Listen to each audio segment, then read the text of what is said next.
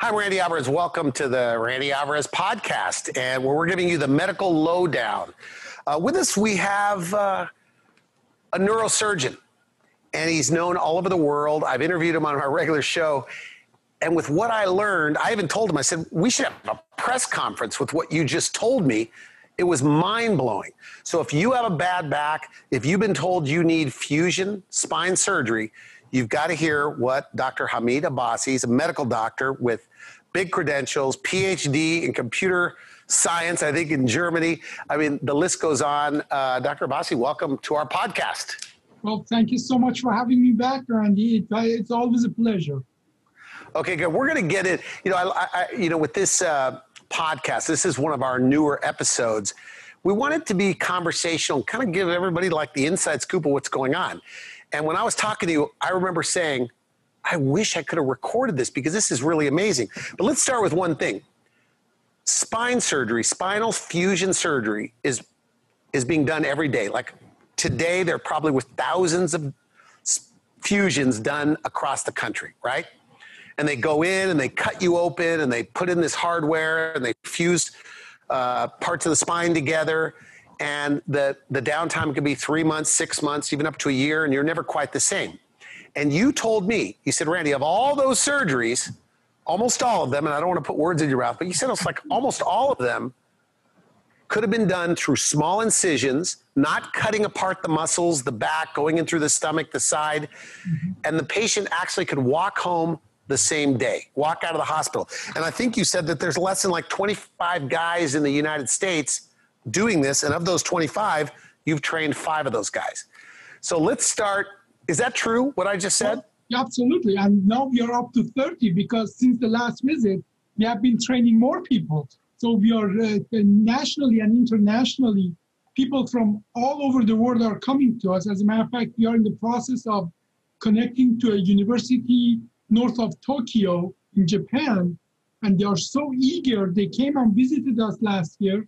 And Dr. Fayo Kim in north of Tokyo is so interested to bring this from our place in Minnesota to Japan. So okay, we are hitting more than 30 now. But again, that is an active kind of work for us to make that happen. So what do you call yourself, a spine surgeon or a neurosurgeon? And what's the difference? Well, a neurosurgeon is somebody who is trained to deal with the nerves. By definition, neuro. Because I always think of a brain surgeon as a neurosurgeon. Well, let's put it this way. Most of neurosurgeons actually are treating spinal disease than brain disease because spinal disease are more common. As a matter of fact, for every brain tumor that a neurosurgeon treats, there are probably more than 100 to 150 spinal disease that we neurosurgeon we have to deal with. But we are trained to deal with neurons or nerve cells wherever they are.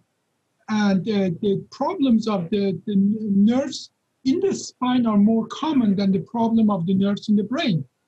Okay, so, now, I remember you told me a real easy way to understand a neurosurgeon. You said, we, in surgeries and things, we move nerves out of the way. Or we keep things from pushing on the nerves that cause pain. Is that kind of? Very well said. Preferably, we move things out of the nerves way so they don't push or damage the nerves. That is what we do. We protect the nerves because we know the nerves are the most important tissue in your body. We have to protect them. And many times we push anything that would cause damage to the nerves away so the nerves are healthy and doing their job, which is practically everything we do is our nerves. We talk, you and okay, I. Let's start from the beginning. How does a guy like you, how does anybody become a neurosurgeon? Okay, so did you grow up in Germany because you got your PhD in Germany? Tell me a little bit about your bio. Well, actually, I grew up as a child in Iran, in Tehran. And I even with 17, I went to the university in Iran. But for different reasons, I decided that I cannot grow the way I want to grow in that situation. So I went to Germany and I did. Hey, by the way, you said 17. You went to university at 17 years old. Yes. I I finished my high school just after I was 16 years old. So then I went to university when I was 17, but then I was 18 years old, just about 18 years old, that I finished a year in the university. Then I went to Germany. So I was a little ahead of the time in the high school, but when I went to Germany, I did an MD, I did a PhD, which took me until 1998. How many years was that in school? Well, I did combine, in Germany, you go to med school for 7 years. I did 7 years of MD in Germany. But then from 1993 to 1998, actually for 5 years, partially overlapping with my med school, I did a PhD, and which was in computer science. We developed models on the computer to learn about how we cut the bone in the computers and put them together the proper way. We developed the virtual reality, a 3D model of this, actually the hip. That was the idea behind my the PhD. But then that gave me a lot of exposure to computer science. That was, we literally wrote algorithm to create a model on the computer for surgical improvement of the surgical procedure. And after my med school in 1996, I still was doing my PhD. So I stayed until 1999 in Germany. At that time, I did a residency, half a residency in Germany. But then I went to Stanford, and I was part of a research to develop more this kind of computer technology, to use them in the surgical theater, and help this, make this technology help the surgeon in the surgery, actually. And then I did 1 year of general surgery internship in Dartmouth College in New Hampshire, in Hanover, and then I started my neurosurgery residency in Texas, in Galveston, and I did a full residency there in Galveston. So my education spanned over 23 years before I could do my first surgery all by myself. And that 23 Is that right? That 23 years is after the 12 years of, K-12. And what drives a guy like you? So 23 years in school, your mind's got to be playing. I mean, was it because you wanted to change the world? You wanted to help people? You wanted to change back surgery? Like, Well, what were... That is, I think, individually for every person is different. For me, learning has been part of my father. My father wasn't well educated, but learning for him was the most important thing anybody could do in life. Okay. And his impression in my soul has not changed. I'm still learning. And that is and I not only I learn from teaching people. Just 2 days ago, we had two surgeons from United States. 1 month ago, we had a surgeon from the Jordan and another surgeon from United States coming and watching us and learning from us. I learn now from teaching others. So that is it's kind of my prime directive in my brain, to learn every day something new. So those 23 years were just a part of my life. And I don't regret a single year of that. Okay, good. So is your goal also, like, for example, we started at the top of the show that fusion surgery, spine fusion, it's happening every single day, thousands a day across the U.S. And of those thousands of fusion surgeries, you're saying, I think, that it didn't have to be done where you cut open the whole back just so you can see better. You told me this. A surgeon as good as he could see, right? That makes sense. So they had to rip apart the back, tear apart the muscles. I'm exaggerating, maybe, I don't know. But I think that's what you said. You got to cut, because you told me all this stuff, and I go, really? So you cut open all these surgeries, then you have access and see what you're doing. You do the fusion, put in the hardware, then you have to close everything up, and then the muscles never heal the same. There's tons of scar tissue, and that's why there's such a downtime. And you're able to go in now, bypassing the muscles, kind of just moving them out of the way, doing your thing. But my question is, and you're able to put in like the hardware? How does the hardware fit through these little holes? Yeah, many of my patient asked the same question. So that is a very good question. And as a matter of fact, Randy, many of my colleagues, my neurosurgeon colleagues, they're asking me the question, how do you do that over a tube that is as thick as a pen? And the answer to that is technology. Look at what you are wearing on your hand, that watch. Yeah. That is a watch, yeah. Yeah, that is the watch, you know. If you open that watch, they have been able to pack the highest technology in that little watch, and that watch does for you something that 10 years ago would have been magic. Yeah. Same today, the technology let us literally do this amazing surgery over smallest kind of tube that enable us to get the bad disc out, take the pressure off the nerve, and stabilize your spine within a surgery. I just did that surgery 2 days ago on a patient in a surgery center, and where surgeon from United States came and watched us, and we get those testimonials. My patient, 2 hours after the surgery, went home after a surgery that has been 29 minutes. Not only you, most of my colleagues have difficulty to wrap around their head how we do that surgery in that short amount of time, and patient is able to go out of the surgery center. I talked to a guy, I can't think of his last name. You know who he is, Dr. Sunny? Is that right, Doctor? Yeah. That's right. Yeah. And you know what he said about you? He called you a mad genius. He goes, do you realize who I'm paraphrasing slightly. He goes, do you know who this guy is? I learned more about you talking to him than I did by talking to you for a couple of hours on our interview. But he says what takes other guys 7 or 8 hours, you're doing in 30 minutes. And he says, look, I'm pretty good at this. And he goes, but it takes me about an hour and a half. It takes him 30 minutes. Well, let me tell you something about Dr. Kim. Dr. Kim is one of the most experienced scoliosis surgeon, and he's very nice telling what I did. I think what I would call myself is not genius, is a stubborn.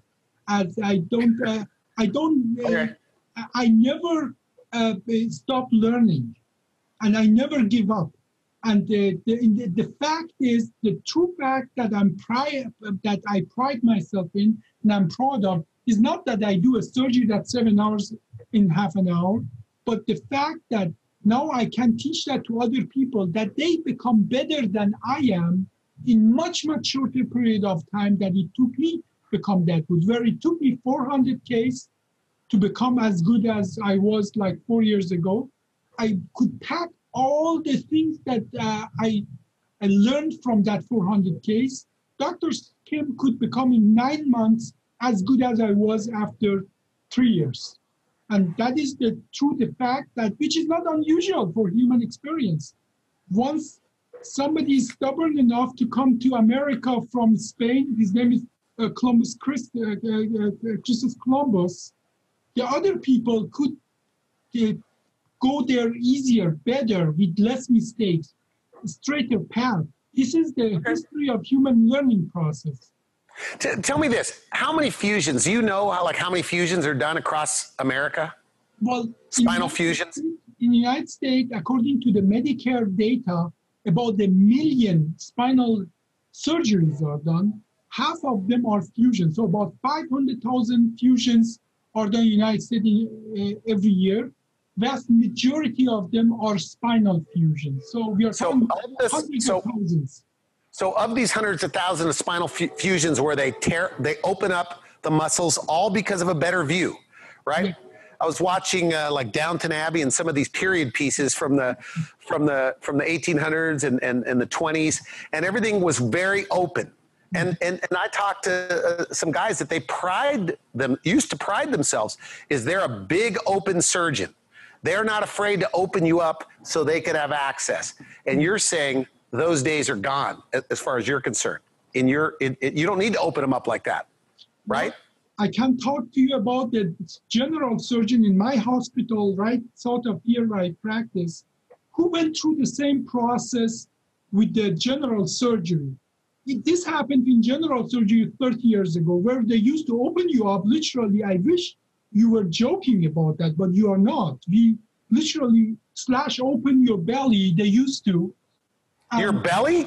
No, well, why you're going in through the stomach? No, I'm talking about general surgeon. 30 years ago, the general surgeon, they would open up your belly, go through your entire intestine to take your gallbladder out. Okay. General surgeon, this colleague of mine who's a general surgeon was explaining to me that they went through a painful process to go from open surgery to minimal invasive surgery. Now, Randy, if you have a problem today, if you go to general surgeon, they put 3 holes in you, 3 small holes in you, and take your gallbladder out. If you need to get that surgery, those surgeons are not afraid to open you up, but they know it is better not to open you up. No, it's not about the ego of the surgeon. It's about what you need as a patient and what is good for you, what's better for you as a patient. I'm not afraid to open somebody's up and slash their back open and fix their spine. I'm trained very well to do that, and I have done thousands of those. But I see those patients of mine that I don't slash open up their back, they get to their life so much faster. They have much less risk of infection. As a matter of fact, I haven't taken a single patient back to surgery for infection, whereas after open surgery, 3 to 5% of the patient have infection, and those are horrendous kind of situations. So yes, you're right. We sometimes pride ourselves that we can do things that are unimaginable for a regular person to do by opening you up and putting you back together. But what we can as well pride ourselves is that we can put you back on your life with much smaller surgery. As a matter of fact, doing that surgery through a smaller hole, it is a much more point of pride, because now we can give you the health, the life you deserve without putting you to a year of recovery. Because look, the only reason why anybody would want to get spine surgery is because they are in a lot of pain, yes. Right? So what you do, how does it stack up as far as results? Do they get rid of their pain and even better, less pain than they would with that open procedure? No, obviously, every surgery, we have to cause some tissue damage to get the job done. Like, if any surgery requires us to cut in your skin, cut in your muscle, what I can just tell you, by us reducing that cutting part, reducing that blood loss, reducing that trauma that we cause on the way of getting to the problem, we put you on much faster path to regain your life. And those differences are tremendous. You're talking about staying in the hospital 2 hours versus a week. We are talking about going back to your basic previous life within days rather than within months. We are talking about going back to work within weeks rather than within half a year to a year. And the end results may, for some people say, okay, at the end of the day, we have the same results.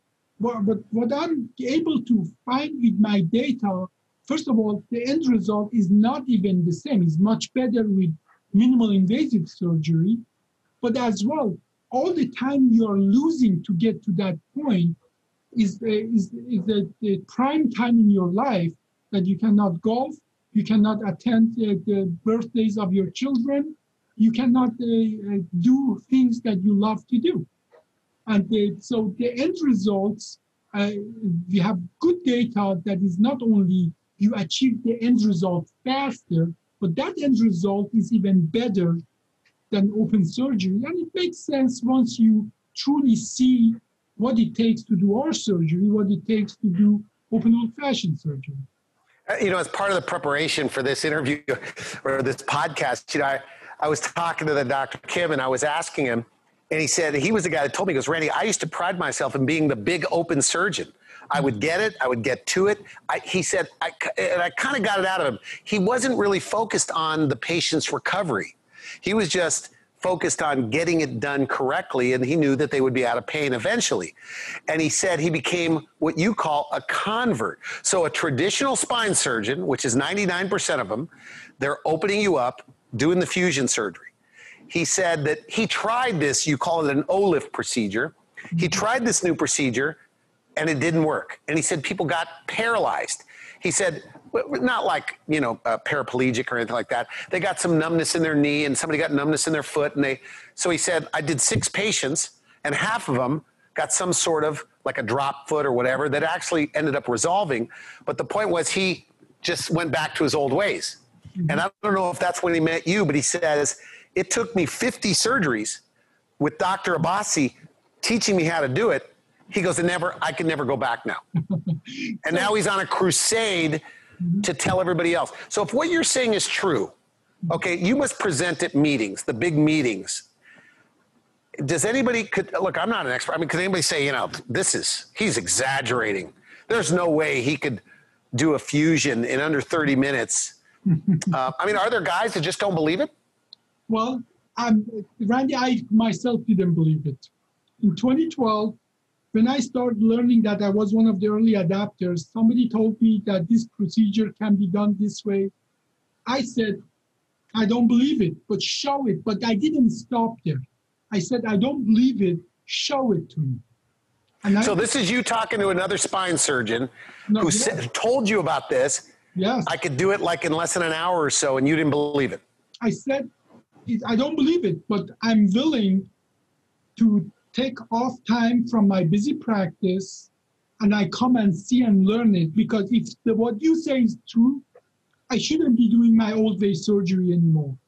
Okay. But I don't believe you, but it is important enough for me to come and see it. And I went there and I saw it, and I saw it is possible. But where was this, by the way? Where were you? I was in Sioux Falls, South Dakota at that time, in the transition to Minnesota. But then I went to Georgia, to Atlanta, Georgia, and I watched a very experienced surgeon doing that surgery.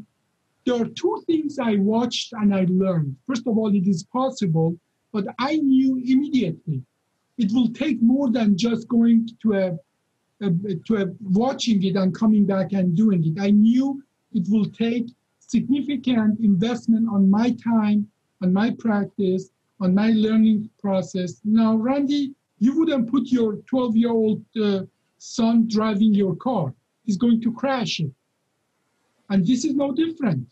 You sit with your son, you sit next to him, you explain it how the things are done, and eventually he'll become a good driver as you are. And so let's back up for a second, because you told me something a while back. I think you told me this, that you said when you witnessed this guy doing this, it was like a miracle. Like you just couldn't even believe it. Yes. And you compared it to like walking to Los Angeles or walking to New York, as opposed to flying there or something like that. Correct. And you know, that experience was for me an eye-opener. And I know that for many of the surgeons who come and watch us doing this, it is for them an eye-opener. The idea behind the process that you can do that surgery that scheduled and done every day in the United States in 5 hours, under an hour, with much less trauma, it is truly a game changer kind of idea in spine surgery. And what I need people know is that this is a common process. This is a common surgery. Spine problem is a common, almost everybody knows in their environment somebody who struggles with spine problem. And tell me this, who does like Mayo Clinic, I mean, these MD Anderson, I mean, who's doing these big spine surgeries, and is anybody doing it this way? Well, almost every university, every big place, they do spine surgery. Spine surgery is one of the most common performed surgery in the United States. And all these big systems, they do perform spine surgeries, but unfortunately what we do is so new, so revolutionary. Would you say that Mayo is doing it open? They're cutting the back open? Yes, I get almost every week, every 2 weeks, 1 or 2 patients from this big system that some of them, they have scheduled their surgery, but once they learn, and thanks to your job, they learn what other options they have, they come to us, and then they literally cancel their surgery in this big system. They come to us, And I have testimonials. Well, you remember I told you I didn't believe it? I was still in doubt after I was doing this procedure, start doing this procedure. So for that reason, I gathered my data. I started getting patient testimonials because I knew I didn't believe that. I knew my colleagues won't believe that. So I gathered my data. I got my patient testimonials from 2012. Now I have 1,200 testimonials, many of them online on YouTube, that patients described how we did that surgery, how they got better, how they woke up, the pain was gone, how they could go back within days to their life and so on. Because this was hard to believe, I started gathering the data and getting patient testimonials. And I have patient testimonials, people who have been told in Mayo, you need a 2-day surgery with 2 years recovery. I have a record that we do that surgery in 1.5 hours. We send the patient home 2 days later, and within a month, they're back to their life. Is that frustrating to a guy like you? Like when you talk to your 30 colleagues in the world that are doing it this way, do you guys go, man, they just don't get it? They're too lazy to take the training? What is it? Like, what do you got when you're talking to each other? It's different. You know, medicine is very conservative for a good reason. If you would start doing everything that we hear and so on, it wouldn't be good for the patient. So I'm patient. Okay. I understand there is a legitimacy in gathering data, in gathering, evidence to do the right thing for the patient. I think my colleagues are doing, in a way, the right thing. But on the other side, I see as well that every day that I don't do my job, which is pushing this agenda forward, somebody's mother is going to get damaged from open surgery. So I think overall, we doctors doing the right thing, and all those doctors, good doctors in the Mayo and other places are doing the right thing by being critical. Okay, yeah, that's fair. And, looking for evidence, but I'm not going to quit giving them the But they're all going to convert to this eventually, or a version of this. As they did in the general surgery. Their history of medicine is very different. Once the critical mass is achieved in a new technology, doctors start doing it the new way. And who's going to help them to give them motivation to do that? The patient. And who is going to bring to the patient to really benefit from that? People like you. So thank you for your job. All right. Well, we're trying to do the best we can. But okay, so here's the other thing. Okay, so and we should mention, because I've talked to you, that you're not like pushing surgery. The bottom line is you got to put them on an anti-inflammatory diet, see a physical therapist, a chiropractor, maybe medication therapy. You're doing cold laser. You're doing everything you can. But when it gets to the point where they need surgery, your thing is then you better look at both your options, the open surgery or this small, tiny incision surgery with only about 30 guys doing it. Insurance covers this? Absolutely. Absolutely. So if somebody has a PPO in California, they could go somewhere where they do it this way. As a matter of fact, now, please go ahead. The other thing I want to mention too, I have a friend that I went to high school with, and I'm not that old, right? Same age as me, goes to high school with me. He's 100 pounds overweight or 70 pounds overweight. It's like a 50 BMI. I don't know what the BMI numbers are. He was told he needs a fusion, but he's too overweight. With, I guess, that traditional open surgery, there's limitations. With this, you could be a lot more unhealthy and still withstand the surgery. Is that true? Well, absolutely. First of all, regarding the doing surgery versus conservative therapy, we have extensive protocols to make sure that the surgery is the last thing our patients are getting. As a matter of fact, many patients who have been already scheduled to get their surgery with other surgeons and stop doing that, they come to us. Based on our protocols, they don't even qualify to get the surgery. We put them back on a path of physical therapy, more management, and so on. And that happens all day. They are patient with us, and we help them. Some of them, we can't even avoid the surgery. Some of them, they get the surgery after they go through our protocol, which is the most comprehensive to make sure that surgery is all they need. And then you as well are very truly right about saying that once they need a surgery, we don't only look at minimal invasive.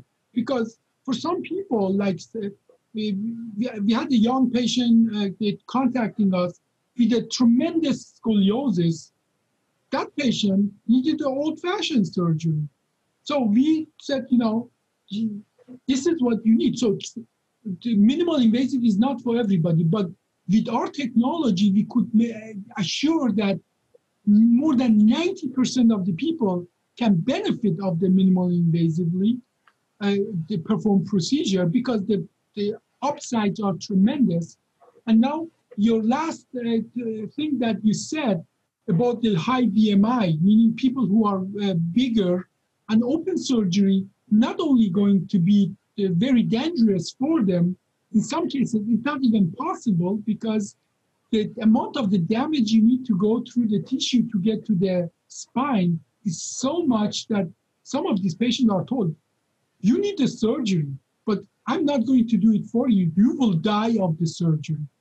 I get those patients, and because we performed the surgery over a tube, over a small pad, we can do the surgery for them that nobody else can do for them. So even if you're really large, yes, 100 pounds overweight, 150 pounds overweight? And we have a study we published, and it's in the NIH webpage. We can perform the same safe surgery on somebody who's overweighted than somebody who's not overweighted, whereas no other surgery in the spine can have the same kind of profile, safety profile, as our surgery has. And it makes sense why we can do the same surgery in the same safe way, because we are creating a thin, very narrow path from the skin to the spine. That path is less than half an inch. By us being able to do the surgery through that path, it doesn't matter if the path is 2 inch or 8 inch. And so we can perform the same surgery once the tube from the skin to the spine is in place. Okay, now the other thing is, because this is a podcast, so I can't show the slides really, but you showed me a graph and helped me understand that a traditional fusion surgery could take 5 up to 7 or more hours, sometimes even 15 hours, and that statistically they know that the longer you're under anesthesia and open like that, you can die. So it's much safer to do it if you're doing it under an hour. Can you elaborate on that? Yes. And if you like, I can even share a picture with you. I know you cannot share that, but all these informations are online. People just need to Google us, Inspired Spine, to be able to see truly all those pictures, all those results. The problem with open surgery is not only that you make a bigger incision, that you're causing damage to the tissue. Damaged tissue bleed. And we have only so much blood in our body. Yes, we can replace it and so on. But then for us to stop that bleeding, we are going to cook your tissue. We have fancy names like bipolar coagulation or BOVI or aquamantis. Literally what we do, we put So you have to cauterize it, like heat it up just so you stop the bleeding? Well, so when you open up a big person, you're doing a lot of that. You're kind of burning the insides of their body. Is that true? Yes, absolutely. And that is, we have to do that because otherwise it bleeds. You see it in all these movies that you have a wound, they heat up something and put it on the wound to cut it and so on. Well, we do it in a controlled fashion when we do our surgery all the time. In our surgery, we don't cook the tissue, we don't cauterize it at all because it's so little damage there that we don't have to cook the tissue or create dead tissue to stop the bleeding. And by not doing that, by not cooking the tissue, by not causing lots of bleeding, our body doesn't have so much damage, so much tissue that it has to recover from. And I know you guys don't talk in gallons, but how many on a big, I talk in gallons, in a like a fairly large person on a 5 or 7 hour surgery, how much blood loss do they get as opposed to when you do your small incision fusion surgery? I can't tell you what is normal, what is considered normal. It's nothing unusual to lose up to half a gallon of blood in open old-fashioned surgery, but it averaged between 500 to 1,500 cc or milliliter. And in our surgeries, our average blood loss is about 50 cc, so less than 1/10 to 1/20th Oh, of wow. open surgery. And that makes tremendous difference, especially in people that have like other problems, like all elderly patients with heart problem. That makes a huge difference, especially in people that have already other medical problems. Yeah, because I guess if you're in your 60s or 70s and you have bad back, you don't exercise, you're in pain, you're on medications, you're probably not eating right, you're not sleeping right, not sleeping very well, you're an unhealthy person. Maybe you have a little bit of diabetes, you're on 9 medications. So to be on that table for 6 or 7, 8 hours opened up, and they're cutting your muscles so you don't heal as good as a healthy person. So that's why I told you, I have a friend, another friend, in fact, he's built like me. He's kind of lean. He plays tennis, he hikes.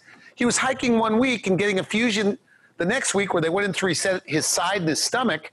And that was more than a year ago, and he's still in pain. And he's still recovering. They told him 1 to 2 years. Is this like common?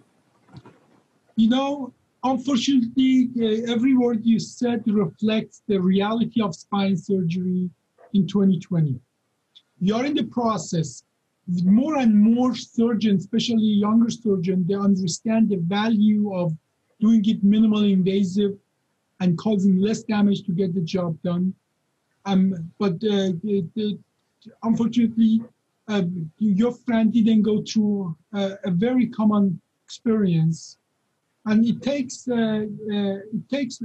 probably another 5 to 10 years before that minimal invasive spine surgery becomes the majority of the surgery performed in the spine in the United States. Having said that, not every surgery can be done minimal invasively, but I'm very confident. But most can. Yeah. Most spinal fusion surgeries can be done this way, right? I would say probably more than 90% of them can be performed minimal invasively with much, much less trauma and much faster recovery to the patient. Okay, I want people to go to the website to look at this photo if you can't see it. Could you show the difference in how it looks, the open surgery versus the other surgery? And I got to tell you, I was at the gym this morning and I was thinking, if you cut my bicep and detached it, right? If you detached my bicep and my tricep, and then you put it back together, it probably would never look or feel the same. Is that kind of the way it is when you cut all these muscles in your back? It's just never the same? Well, it is even worse than when you cut your biceps and so on, because whoever does the surgery on your biceps will reattach it. In the spine, we do not reattach those hundreds of muscles around your spine. They're just really in the air, and they turn into scar. It is, imagine that you have an elbow problem and somebody goes and cuts your biceps, and then he just doesn't attach it back. Your elbow will be rendered useless to you. Is that right? And that is what we do. But don't all the muscles around the spine work as like a girdle to help you move and play tennis? And yes, they do. And they are unfortunate, this is a secret, one of the secrets of the spine surgery, that we don't ever reattach those muscles in open old-fashioned surgery. And the difference is that my patient go home 3 hours after the surgery, and after open surgery, they go home a few days after the surgery, and it takes them half a year to be able to do basic things, but they never get where they were. Yeah, my friend, Robert, in Orange County, he had to sleep sitting up for 6 months. Yeah. Would that not be the case if he had a surgery like yours, if he was a candidate? Well, our patient go back to the previous life. I have patients that go to the farming, and the farmers are the hardest working people I know. And I have lots of farmers here in Minnesota. I have farmers that within weeks, they go back to their hard farming job. Or I had a patient that went back after a 3-level spinal fusion. He went back to work after 4 days. And that is unheard of after spine surgery. And okay, look wow. at the picture that what this. Yeah, what are we looking at? What is this? On the left, you see an open old-fashioned surgery where all the muscles are cut, everything is detached. Those muscles are never going to be reattached, and they are never going to be functional anymore.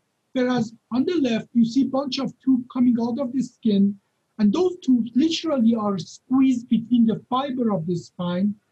And I have other pictures that I can show you. Once you really look at them, those muscles are alive.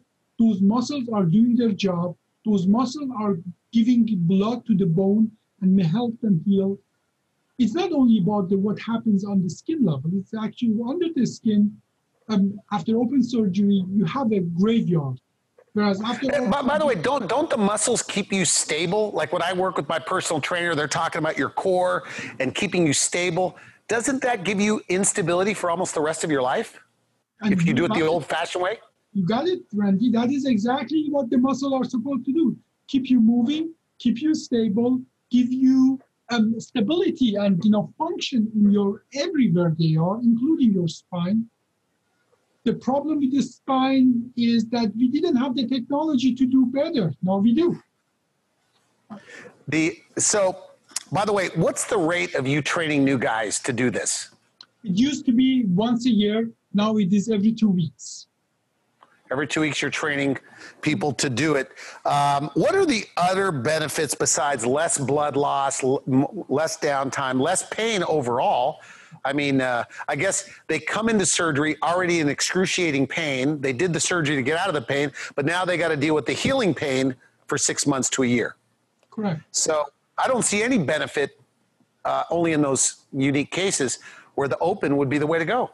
Well, the benefit of the open surgery in certain cases is that, once the problem moves beyond the reach of minimal invasive procedure, like car accident victims or? No, even many of those we can do minimal invasively. But or like deformities of the spine? Those cases that even many of the deformity cases, see, this is one of the things we did. From 2012 to 2020, we expanded what we can do with minimal invasive surgery. And this is the ongoing process. I'm hoping if I'm successful, with help of some of my colleagues, in 2025, we can do 95% of these procedures minimal invasively. And in 2030, we can do all of them minimal invasively. This is a moving target. You are absolutely right.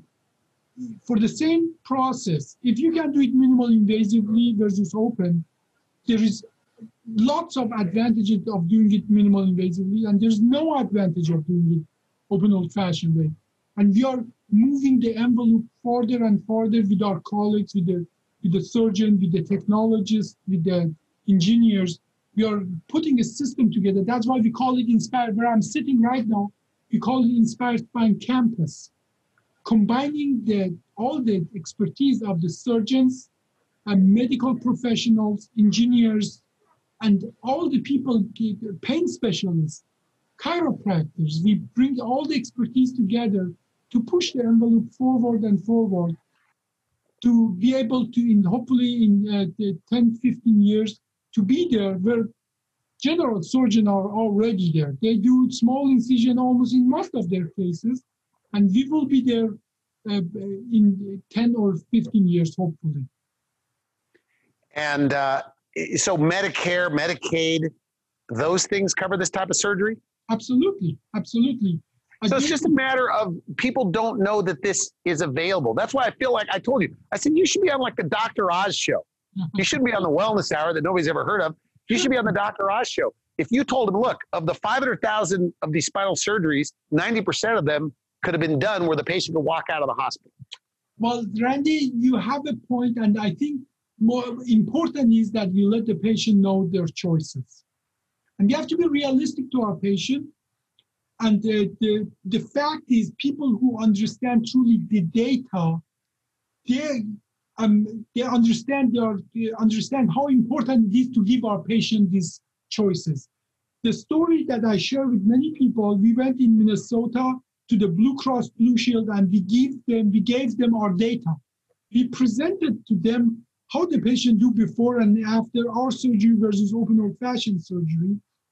One of the major vice presidents in Blue Cross Blue Shield of Minnesota, he put a stop to the surgery of his mother-in-law that was scheduled to be done a week after that. And he told his mother-in-law, no, stop, don't go for that surgery. Go to Inspired Spine. And when she came to us, we put her through our protocol, and she didn't even qualify for the surgery right away. We put her through more Inspired Spine protocols and so on. But unfortunately, she failed conservative therapy. We did the surgery. We have put testimonials out there how much she did better after our surgery than she was told she will be after open surgery. So, and this is a person, by definition, knows treatments, knows data. Once we show our data to people who understand that, they understand that this should be the way surgeries are done, and the old-fashioned way they have to go. Okay, now we talk about this show, this podcast being like the inside scoop, the medical lowdown. So is it just about money? That means that if you're a big teaching hospital, whatever, and you have to send your valuable surgeons that make money for the hospital, generate money for the hospital, you have to send them out, and they've got to like do 40 or 50 of these live surgeries over 6, 7, 8 months, or a year or 2 years, just to get proficient in order to even start doing it. Is it just too expensive to send all your surgeons to learn how to do this? I mean, because what's the holdup? Give me that inside scoop. The holdup is the knowledge of our patient. Our patient, they don't know this. They have this choice. Like, imagine you're in a situation that you think like Diet Coke is all you get. You don't know of all the other healthier choices or other more beneficial to you choices you have. You think fast food is all you got. Okay. If you don't know of what other choices you have, you will just have the choices available to you. I think that what the whole... So once the patients all know about this, the demand starts. And then they start calling Mayo. They start calling, are you guys doing this small incision, non-open? Is this what drives change? As a matter of fact, part of our protocol is we encourage strongly our patient to get a second opinion. I have not lost a single patient by my encouraging my patient to get a second opinion, because once they go and see what the alternatives are, they're most appreciative of our surgery. Let me ask you a question. So let's say I'm of the belief that, medical doctors and spine surgeons, they went into this for the right reasons. They want to help people. They want to make a difference, right? But are they just like you, the majority, like you were, 10 years ago, 15 years ago? How long ago was that when you first heard about this and didn't believe it? About 8 years ago.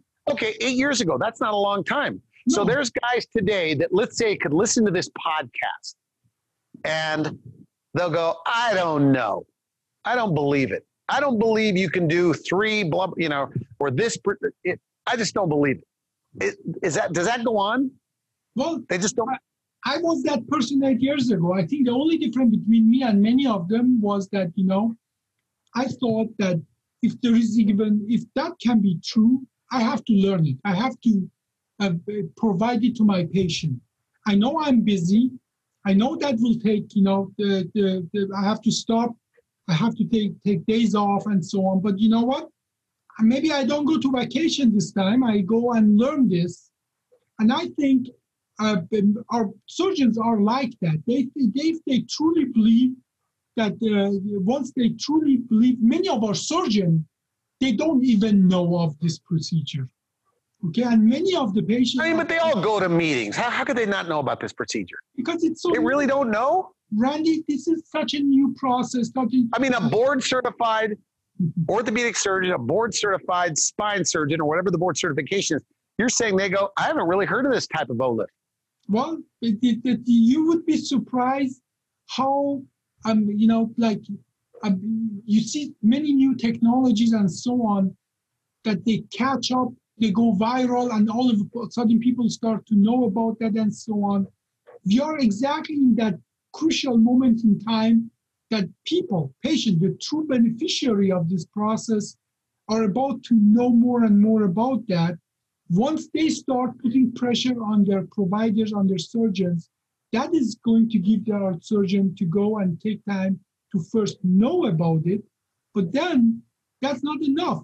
We want them to be skeptical. We want them to come and look at us. We want them to be truly the good surgeon, meaning have a skeptical eye, look at the data, look at the patient. But once people have looked at truly at our data, we are very comfortable that they can know, like Dr. Kim. It took him 4 years or 3.5 years to come back and look at the data. He looked at because he was in practice with me, he looked at the data. That's the spine surgeon that I spoke to that said he used to pride himself on being the big open surgeon. Yes. He was patient. He looked at the data. He convinced himself that it's worth to take time off, practice with us, do those surgeries, and he got better and better. And it is a big investment, Randy. This is you said he's a convert, and that's your goal, is to make these guys converts. What does that mean? That means making them from people who are skeptical, have a healthy skepticism, to people who say, I don't even believe that I didn't jump on it 5 years ago. I don't even believe I did that kind of open damaging surgery for so many of my patients. I could have done a better job. And that is my goal. That is my goal, to make the people who are skeptical based with data, with the results. So if I'm in San Diego, are there any guys in San Diego doing this? No. California? And not so I guess I have a PPO, but if I had to find somebody, do they call Inspired Spine, get a referral from somebody? Well, I know that, there are nobody, to my best knowledge, in San Diego area performing our OLLIF the way we do it here. And but I think, in the United States, anybody can come to us. We have even a referral program online that literally people can, like you and I. The COVID was a horrible thing, but it opened up the medical community and the patient to teleconsultation and to provide this care over the phone and the internet. That sort of enabled us to provide some of the medical care even online. So we provide this care in the entire United States. We have lots of partners. We are expanding nationally, and lots of good things are happening. But if somebody in San Diego has the problem, we will be able to provide many of the cares nationally. As a matter of fact, there's not a week people don't fly to us to get the care, but our goal is train the surgeon locally, that surgeon can provide this care to patients locally. If everything goes well, somebody has this done, the fusion, how soon before they can get on a plane and fly home? How soon before they could sit upright in a plane, cramped, and go home? Well, I think the problem is not the flying itself, but there are many of us, when we travel, we have to have luggage and so on. I think properly. I did this surgery again 2 days ago on a patient from Idaho. That patient is in our medical facility which is like a high-scale hotel. And that patient, we looked at him, he's doing fantastic. He just gave us a testimonial that we are going to put online. I think that patient will be able to go home tomorrow, which is just 2-3 days after the surgery. So the problem is not the travel itself. The problem is doing the thing the right way. Like, don't try to carry your 50-pound kind of luggage and put it on the belt. So when you go in through these small tubes in the back, right, instead of just opening the whole thing up, cutting the muscles, also the surgeon could see what he's doing. They have the little suction there, I'm guessing, so you could see the bone. You could see what you're doing, right? So when you're going through this, you're looking at what? Like what do they call it? Laparoscopic? I mean, what are you looking at? What are the scope? I mean, what vision? Are you doing it like on a joystick? No, actually, I do it with my hand. And there's something I say. I'm a person who did new technology with the computer, with the robot, with the neural navigation, with all these things. But something I say to all my friends and colleagues and patients is that the best computer in the planet is between my ears, and the best robot on the planet is attached to surgeon's shoulder. So, but you're looking at a screen, though? Yes, I'm looking at the screen with what we call a fluoroscope or C-arm. It's a machine that gives us a view of inside of the patient on the screen with X-rays. Is it virtually bloodless or very little blood, like when you're in there? It is so bloodless that we have to weigh the weight of the sponges we use. We put some sponges on the field. We weigh the sponges before and after to find out how much blood we have lost. So you have instruments that are able to turn screws and all that. You have to learn how to turn screws through these tubes. Yeah. On some sort. Really? Yes, that is the high level of the technology. It's almost it's hard. That's why it's hard even for some of our colleagues to wrap their heads. Is that the hardest thing to learn? No, I think what I think is hard is that my son is on a. I played one of these games with my son. It's called I think Grand Theft Auto or something like that. And yeah. He beat me in 2 minutes. He would beat me, or another game. I thought it's so hard to maneuver in that virtual world with the joystick and so on. But he has done it so often that in every time under a minute he would beat me in the game, and I wouldn't understand how he does it. How is he so good at that joystick?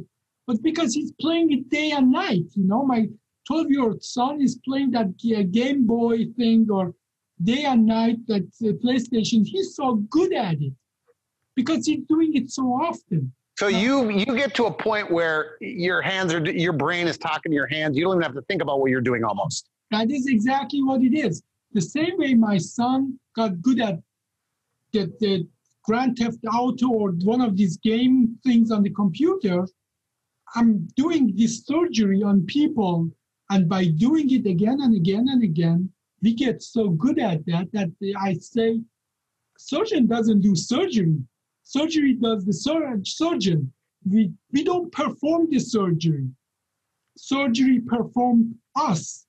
And it becomes second nature to our hands, to our brain. It becomes like a reflex. And that is where we become really good at it. Now, we're short on time on this podcast, but I've talked to I know about 3 people. My neighbor across the street had a fusion. I know somebody else with a fusion. I have a friend with a fusion. And all of them say, no, my case was different. And these were kind of healthy people. No, my case was different. I don't think you could do this. And I don't think you could. And of course, I didn't know. I couldn't defend it. So can you help people? Because everybody listening to this, I bet they're thinking what my friend thinks. I think what's wrong with me could not be handled this way. Could you tell me what type of, I guess, the diagnosis that somebody would get? Like what falls under the type of spine fusion you can do with this surgery? Well, what type of back pain and also cervical? Tell me. Well, I'm a trained neurosurgeon, meaning that I'm completely trained to do all kinds of brain and spine procedures, open and minimal invasive way.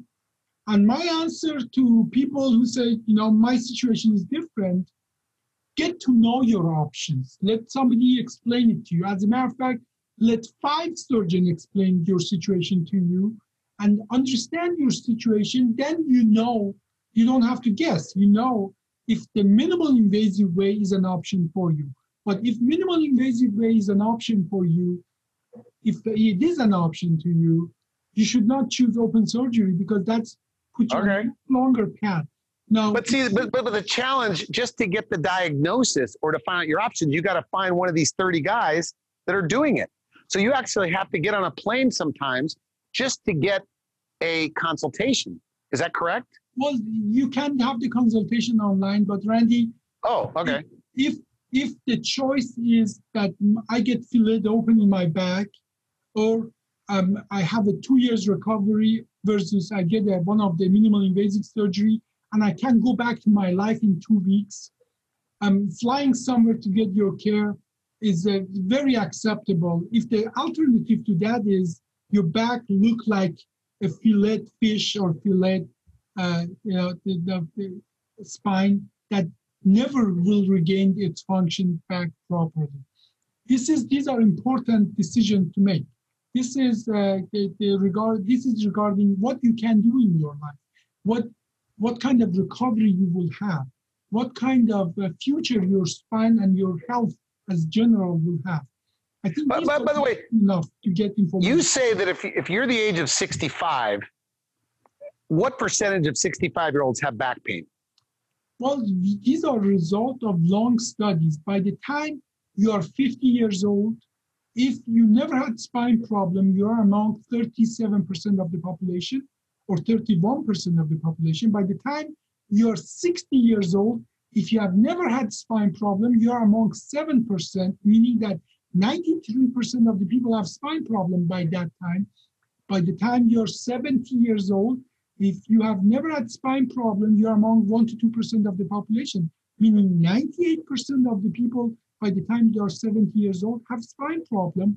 And by the time you're 50 years old, there is a more than 70% chance that you have a spine problem. By the time you're 60 years old, you're a 93% chance that you have a spine problem. By the time you're 70 years old, you have a 98% chance that you have a spine problem. So only 2% of the people that are 70 years old don't have back pain or back problems. And the part that we are trying to people understand, this is a common problem. And you have 3 people just in your environment having spine problem. Almost it's impossible not to know somebody who has spine problem. Our goal is to help vast majority of them without the surgery, and we are successful to do so.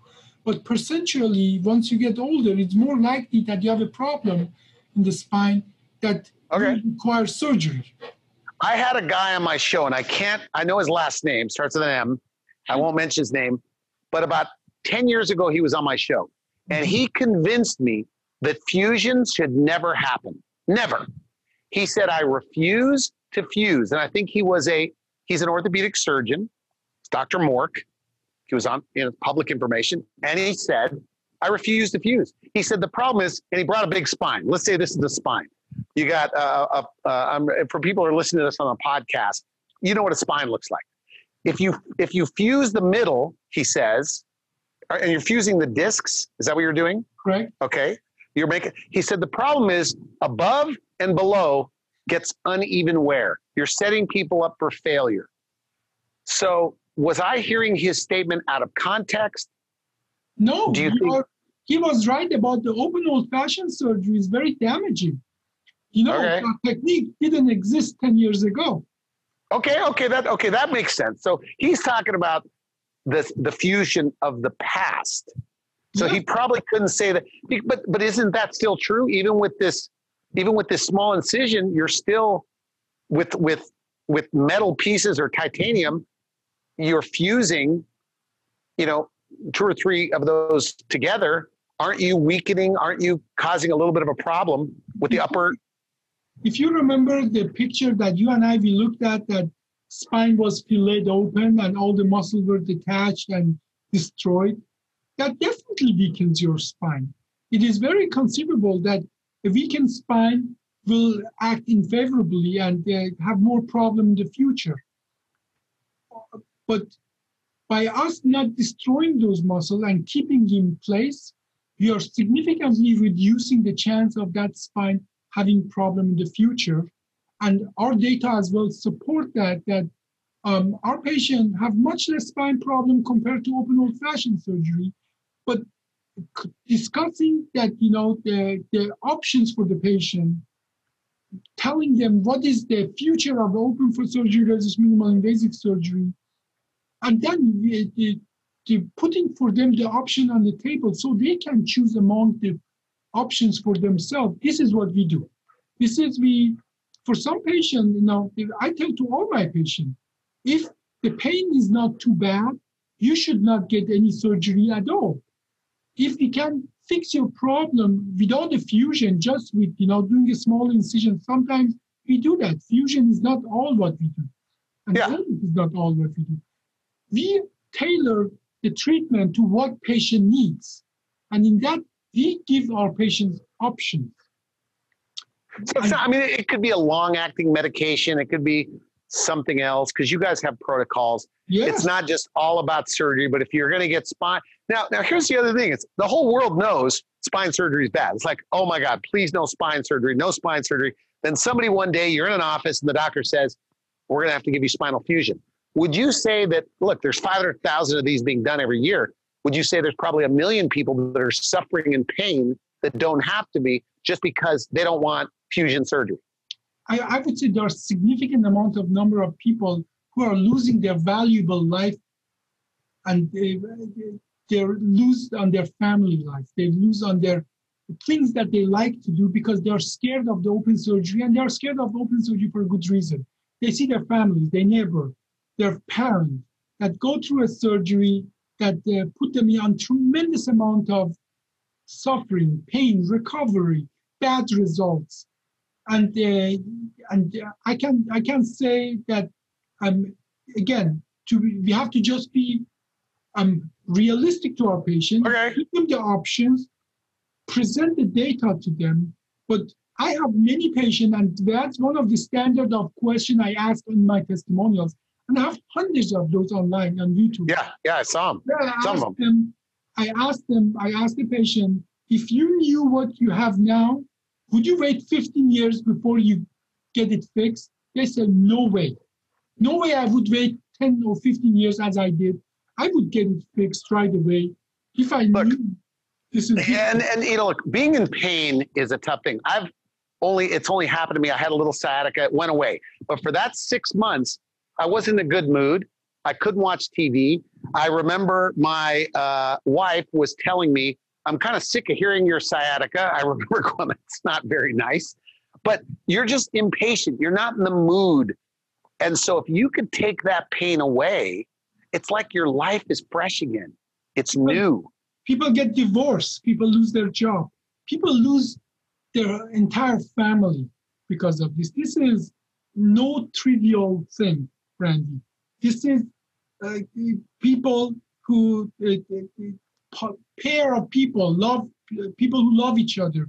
They get tired of this. They grew apart. I cannot tell you how many cases I know that people over the years that it put them to a true test, and many relationships break on this. So this is a beautiful thing. You know, we know, look, any surgery, whenever your body has to heal something, broken leg, broken arm, big open surgery, it compromises your immune system. And in light of COVID, the last thing you want is to be in a hospital having surgery for 5 hours and then being there for another week. And then now you're left for 6 months with a compromised immune system. It's not something you want to do. I mean, if you can do this closed method, this minimally invasive method, it sounds, I mean, logically to me, I'm not a doctor, but it sounds like I would do it. I'm kind of sold. One more thing. There was this, you know, those commercials, the Spine Centers of America, what are they, Laser Spine Institute. When I first met you on the phone, I thought that's what we were talking about. Can you show that little Band-Aid on your back when you leave the hospital? That's different, right? That's a whole different procedure. That's not fusion, you told me. That is Laser Spine Institute, which is out of business. About a year ago, they went out of business and they closed shop. Was unfortunately mostly a marketing thing. And you know, right. But what was the procedure itself? Because they showed you walking out with a Band-Aid. The procedure that they did, every neurosurgeon in the United States is providing that procedure everywhere. And we don't really use the laser for that procedure, because the idea of laser was, instead of biting the piece of tissue out, vaporizing and sucking it out, believe it or not, but this is the fact. We tried it in 1970s and 80s, and the result wasn't good. So we tried that. It didn't work, and we stopped doing that. And even I talked to some surgeon in the Laser Spine Institute. They said, you know, we don't really use laser. It's just the name of the entity, but we don't really. It gets people in the door because it sounds like it's minimally invasive and low. But you know, look for a dental procedure. If you're having veneers done and they do IV sedation, you're out for a couple, 4 hours, 3 hours, they tell me. Hip replacements, you're doing it in about 30 minutes. This is like the future of this will be routine. Oh, I'm going in for a fusion today. Oh, you're a fusion? I got mine 2 weeks ago. Right? I mean, do you think that's where it's going to be? Like, I've tried everything. I've exhausted. I'm going to go get a fusion. Randy? When are you going to be back to work? Well, I got to take the weekend off.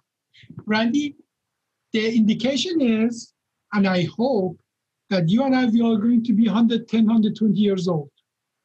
No spine will last so long. Like our teeth, without proper care, will not last as old as we are. The only reason we still have keeping our teeth, we are having maintenance. We have plumbing put in them and so on. It sort of advances the utility of our teeth. And you're right. The spine, for us to live that long, 110, 120 years, we have to take more mileage of our spine. And that statistic I recited regarding that by the time you're 70 years old, there's only 2% chance that you don't have spine problem. By the time you're 80 and 90, it's even probably less likely that you don't have a spine problem. But if you want to get long, we have to walk, and we have to have a maintenance kind of care for our spine. And I'm hoping, that in 10, 20 years, we can keep 90-year-old people ambulating. We can keep them independent. We have all the data we need to show that by giving them a less invasive surgery, less risky surgery, we can do those surgeries on 80, 90-year-old people and keep them mobile, keep them independent. What's your, the big popular term now is biohack, right? There's different biohacks. There's things you can do for your hair, stem cells. You're like cheating Mother Nature. You're able to now get your hair. I just had a stem cell treatment where they injected stem cells from cord blood or from the umbilical cord. And that's a cheat. So do you think like a 90-year-old, because over time your spine just gets a little weak, that this is like scaffolding or some sort of a support like you would do in an old building where this minimally, if you could do it in less than 30 minutes on a 95-year-old, do you think that'll be the future, that some people are doing it just for prevention or for maintenance? Like when you're, like I'm talking about 50 years from now. It's like science fiction. Yeah. No, it is already science fiction. We are already living it. It's that we don't call it preventive, but we call it maintenance. And calling it, the cheating Mother Nature. Randy, you're in beautiful San Diego in Carlsbad, and I'm in Minnesota. Look at that. You're talking. We are cheating the nature. And, and this is what we do. We make our life better, more fun, more worth living, more pleasurable by bringing things that are good in life, extending the span of life, and keeping us still in an environment that we still can enjoy it in advanced age. And I'm hoping that you and I will have another talk in 40 years when we are over 100, and we talk about the possibilities, how we can still enjoy the life by, cheating the nature. I mean, a 30-minute operation to get somebody out of pain. Can you reverse it? What's the maintenance on it? Like if something goes wrong, can you take it out? Well, most of the time in life, like in many other things, is about bringing a technology that you don't have to reverse it, that things don't go wrong. Like doing 1,000 surgery, not a single infection after more than 1,300 cases. Most of the time, when you get in an airplane, you want to have so much technology, so much expertise in flight that you don't have to reverse the airplane and go land it back where you started. What's your legacy? What's your legacy going to be? And we're out of time here, but what's your legacy? Like, how do you see it as a guy that changed fusion surgery forever? I like my legacy to be the person who ushered this and taught other surgeons to be better than him. I like my legacy to be that this is the technology started, that the 80-year-old can be independent, and is not depending on his family to live and enjoy the life. And this is the person who helped us to make a 90-year-old person enjoying his life, playing golf, up to end of the road that is going to be for us, for all of us. And I like my legacy to be that my family tell me that, you know, it was worth all the work you put there, and enabled other people to have a good life.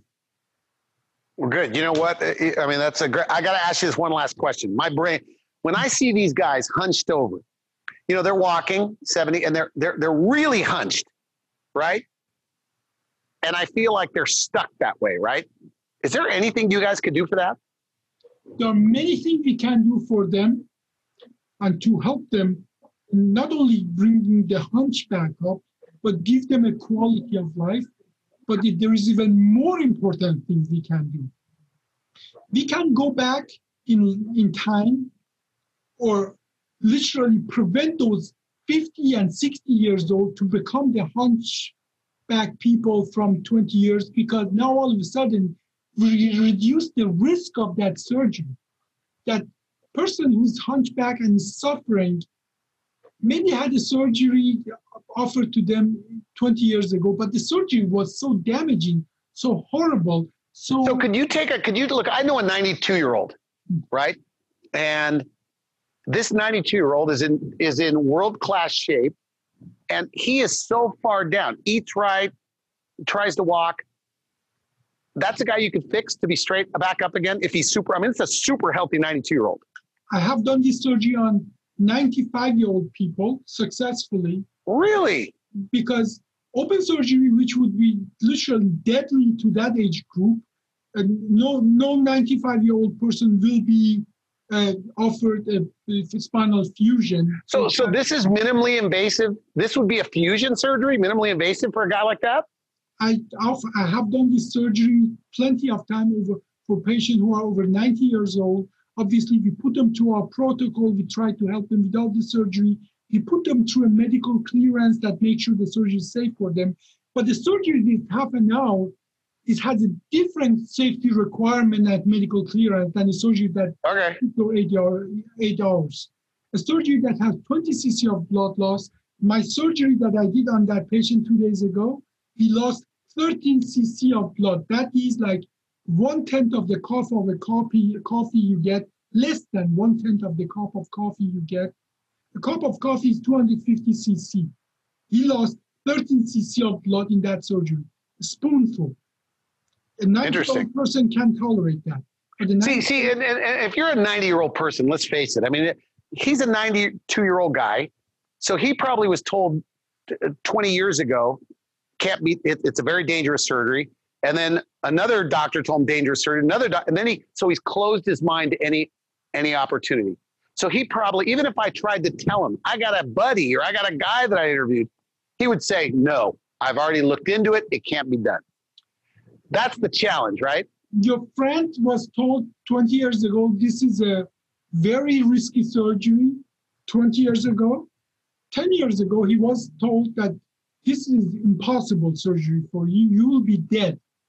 5 years ago, he was probably said, you know, this is all you have. You have to live with it. Right. And now we are telling everybody, look into your option. Something that was science fiction 20 years ago, 10 years ago, is reality today. And we have a good to show it. So I know you have a lot of videos and we're done with this podcast, but if somebody wants, how do they find more about you? Go online, Inspired Spine. We are all over. And they can watch your videos and things like that. And for those of you listening to this podcast, if you go to our Instagram or you go to our podcast website, you can sign up for our newsletter to get all the inside scoop on these medical interviews that you like. So all you need is give us your email address and we'll put you on our list. So Dr. Abbasi, I want to thank you for coming on the podcast. Well, all right. It has been a great pleasure to be here and give the information to broader public.